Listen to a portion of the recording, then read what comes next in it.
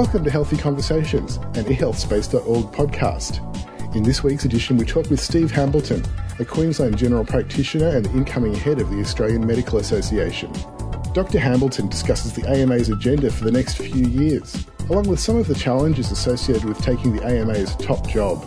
He also touches on some of the benefits and opportunities associated with the ehealth rollout in Australia. Dr Steve Hambleton, welcome to eHealth Space. Thank you very much. Now, you've been elected unopposed as the President of the Australian Medical Association. Tell us a little bit about why you stood for the top job. Well, look, I was elected unopposed, and I think it's unique. It happens every now and again, but really it means that the whole of the country is actually of one mind, and that's very good. It means that we start with, I guess, support for the process that we've already been starting. Now, there's plenty of unfinished business for the AMA that we need to continue to actually lobby government and get outcomes for. And I guess the reason I stood is that I've really enjoyed my time working with Andrew Pesce, who is the current president, and we have good relationships with government and good relationships with the opposition. And we know that the politicians need the advice of frontline medical practitioners to actually make the right decisions. So when we see that they're going in the wrong direction, we'd like to provide that feedback. And when we see they're doing a good job, once again, we like to provide that feedback. But look, there are so many things that are happening. We've heard about the health reform agenda, and really what we've seen so far is health refinancing. We haven't seen real health reform, and there's a lot of detail yet to come through. In our public hospitals, we really need clinician-led health reform. So we know that part of the restructuring is going to lead to activity-based funding in our public hospitals, but the local hospital networks are so important to be set up properly to make sure that decisions are made at the local level and not far removed from the hospitals. In addition to that, we've got to make sure that the lead clinician groups are formed and have real input and real access to those people making decisions, because that's what's gone wrong in the public hospital sector. Clinicians have been pushed out. Now, that's the public sector. In the primary care space, we've got lots of health reform happening as well. And we need to make sure we don't make the same mistakes we made in the public hospital sector. In other words, we don't want to see frontline doctors, general practitioners, pushed out of the governance arrangements that are starting to happen in primary care space.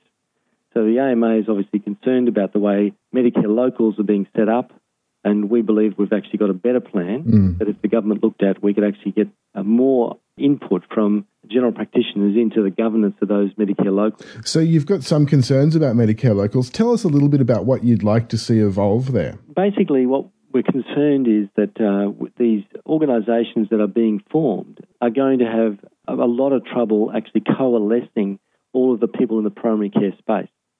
Now, it's made even harder when the refinancing came through with the new Prime Minister, because prior to that, the Rudd plan was that 100% of the primary care funding would come from the federal government. And now we see there are still silos. So you've got primary health care through GPs coming from the federal government. You've got certainly outpatients coming from the state government. You've got another silo of money, it's in mental health. You've got a different silo of money that looks at community health. And you've got federal money and state money both mixed up in the aged care sector. All of that is supposed to come together in the Medicare locals. So you're behind the eight ball to start with. Now, of course, if you put all those organisations together and you disenfranchise those at the front line, that is the medical practitioners, the family doctors, we will actually make it even more difficult. Please tell us a little bit more about what some of the other priorities the AMA has as you come into the top job. Look, health reform is one of the main priorities. Probably the most important priority is actually our future colleagues, the doctors in training. We know that we haven't trained enough medical practitioners in this country for up to 20 years. We also know that there's been a rapid ramp-up in the number of medical students in the system, and those medical students are now starting to graduate. They deserve and need proper training. And we need to make sure that they get as good a training that we got. In other words, we need to make sure that there are intern places for everyone who's in an Australian medical school, and make sure that those intern places turn into second year and third year jobs and registrar jobs, which is where you go to train as a specialist. Okay. What about eHealth? I mean, what are the AMA's priorities when it comes to eHealth? And is there a time when health and eHealth will become indistinguishable? Well, it's already starting to happen. The eHealth space, we need to have some significant investment in and significant developments in. We know that one of the most common causes of medical misadventure is poor communication. And we know that that each public hospital has a different number for the patients. The family doctors have a different number. Most services use a different identifier. So step one, let's identify the individual, and there's a unique health identifier now. But if we can accurately transmit information about the patient's medication, about their health summary, their diagnostic imaging and pathology, we're a long way down the track at decreasing medical misadventure. Our problem at the moment is the personally controlled eHealth record is adding another layer of concern in that, I guess there's a number of things. It's an opt-in program, not an opt-out program. There's some concerns about the level of independent control of what's in that record, and we need to make sure that there's a medical moderator that actually is making sure the information is accurate and is transmitted appropriately. Because we know that medical practitioners, if they're not confident in the accuracy and the up-to-date data, they simply won't use it. So we don't want to see Australia spend a lot of money on eHealth records and then find ourselves in a situation where we can't or won't use it. Well, if I can go back onto health refinancing, which we touched on a minute ago, what are some of the steps needed to ensure that we actually get structural change within the health system? Look, I think we started, and I think that the Health and Hospital Reform Commission did some very good analysis. We know that Kevin Rudd and Minister Roxon went around the country to talk to doctors, and I guess the strongest message they were given at that stage is let's get medical practitioners back into the loop in relation to management and governance decisions. So we really need to see structures set up and solidified that lock doctors into that governance process. Now, we've seen it in New South Wales, and New South Wales probably leads the country in terms of setting up their local hospital networks and lead clinician groups. And they've got a structure that the AMA believes is actually going to work well, where the lead clinician groups actually interact at that local hospital network level and have got some, real input into the governance decisions. And we're not just talking about health standards, we're talking about where the money is invested and how it's invested in terms of providing infrastructure and also healthcare in the hospital sectors. The expertise that we have within our health system that lies with the doctors needs to be recognised and integrated into the process. And I guess if we can use New South Wales as a model for this and roll that sort of structure out through the rest of the country, I think healthcare delivery will be more efficient and it'll be more engaging for the practitioners who work in the system. Okay.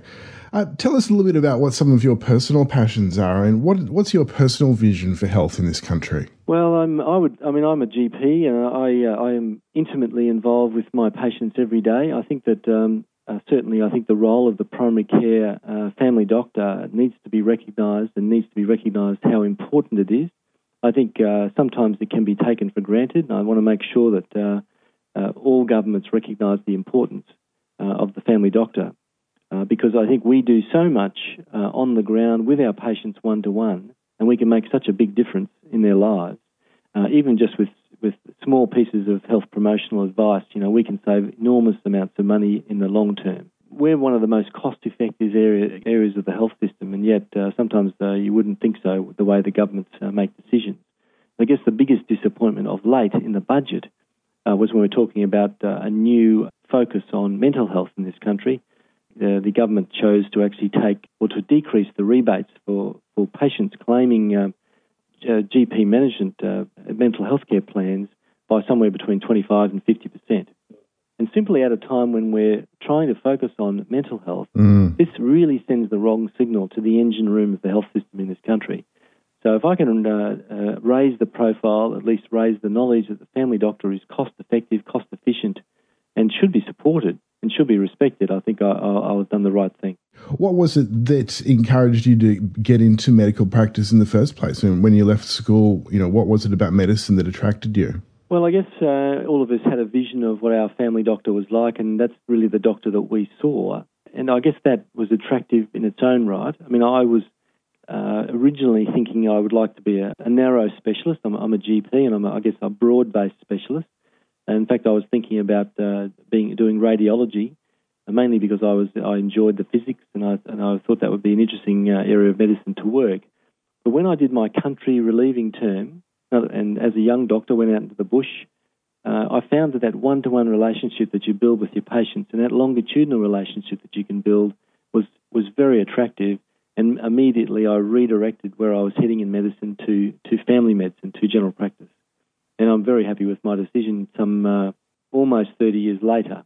And, the number of families that I've had the privilege to work with and share their lives with is really a rewarding experience.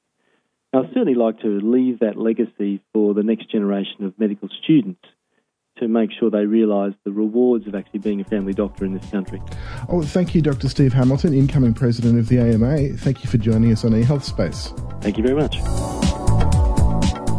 Thanks for joining us on Healthy Conversations. Check us out on the web, where you can also join the conversation or leave a comment on today's show. You'll find us at ehealthspace.org/multimedia or search for eHealth Space on the iTunes Store.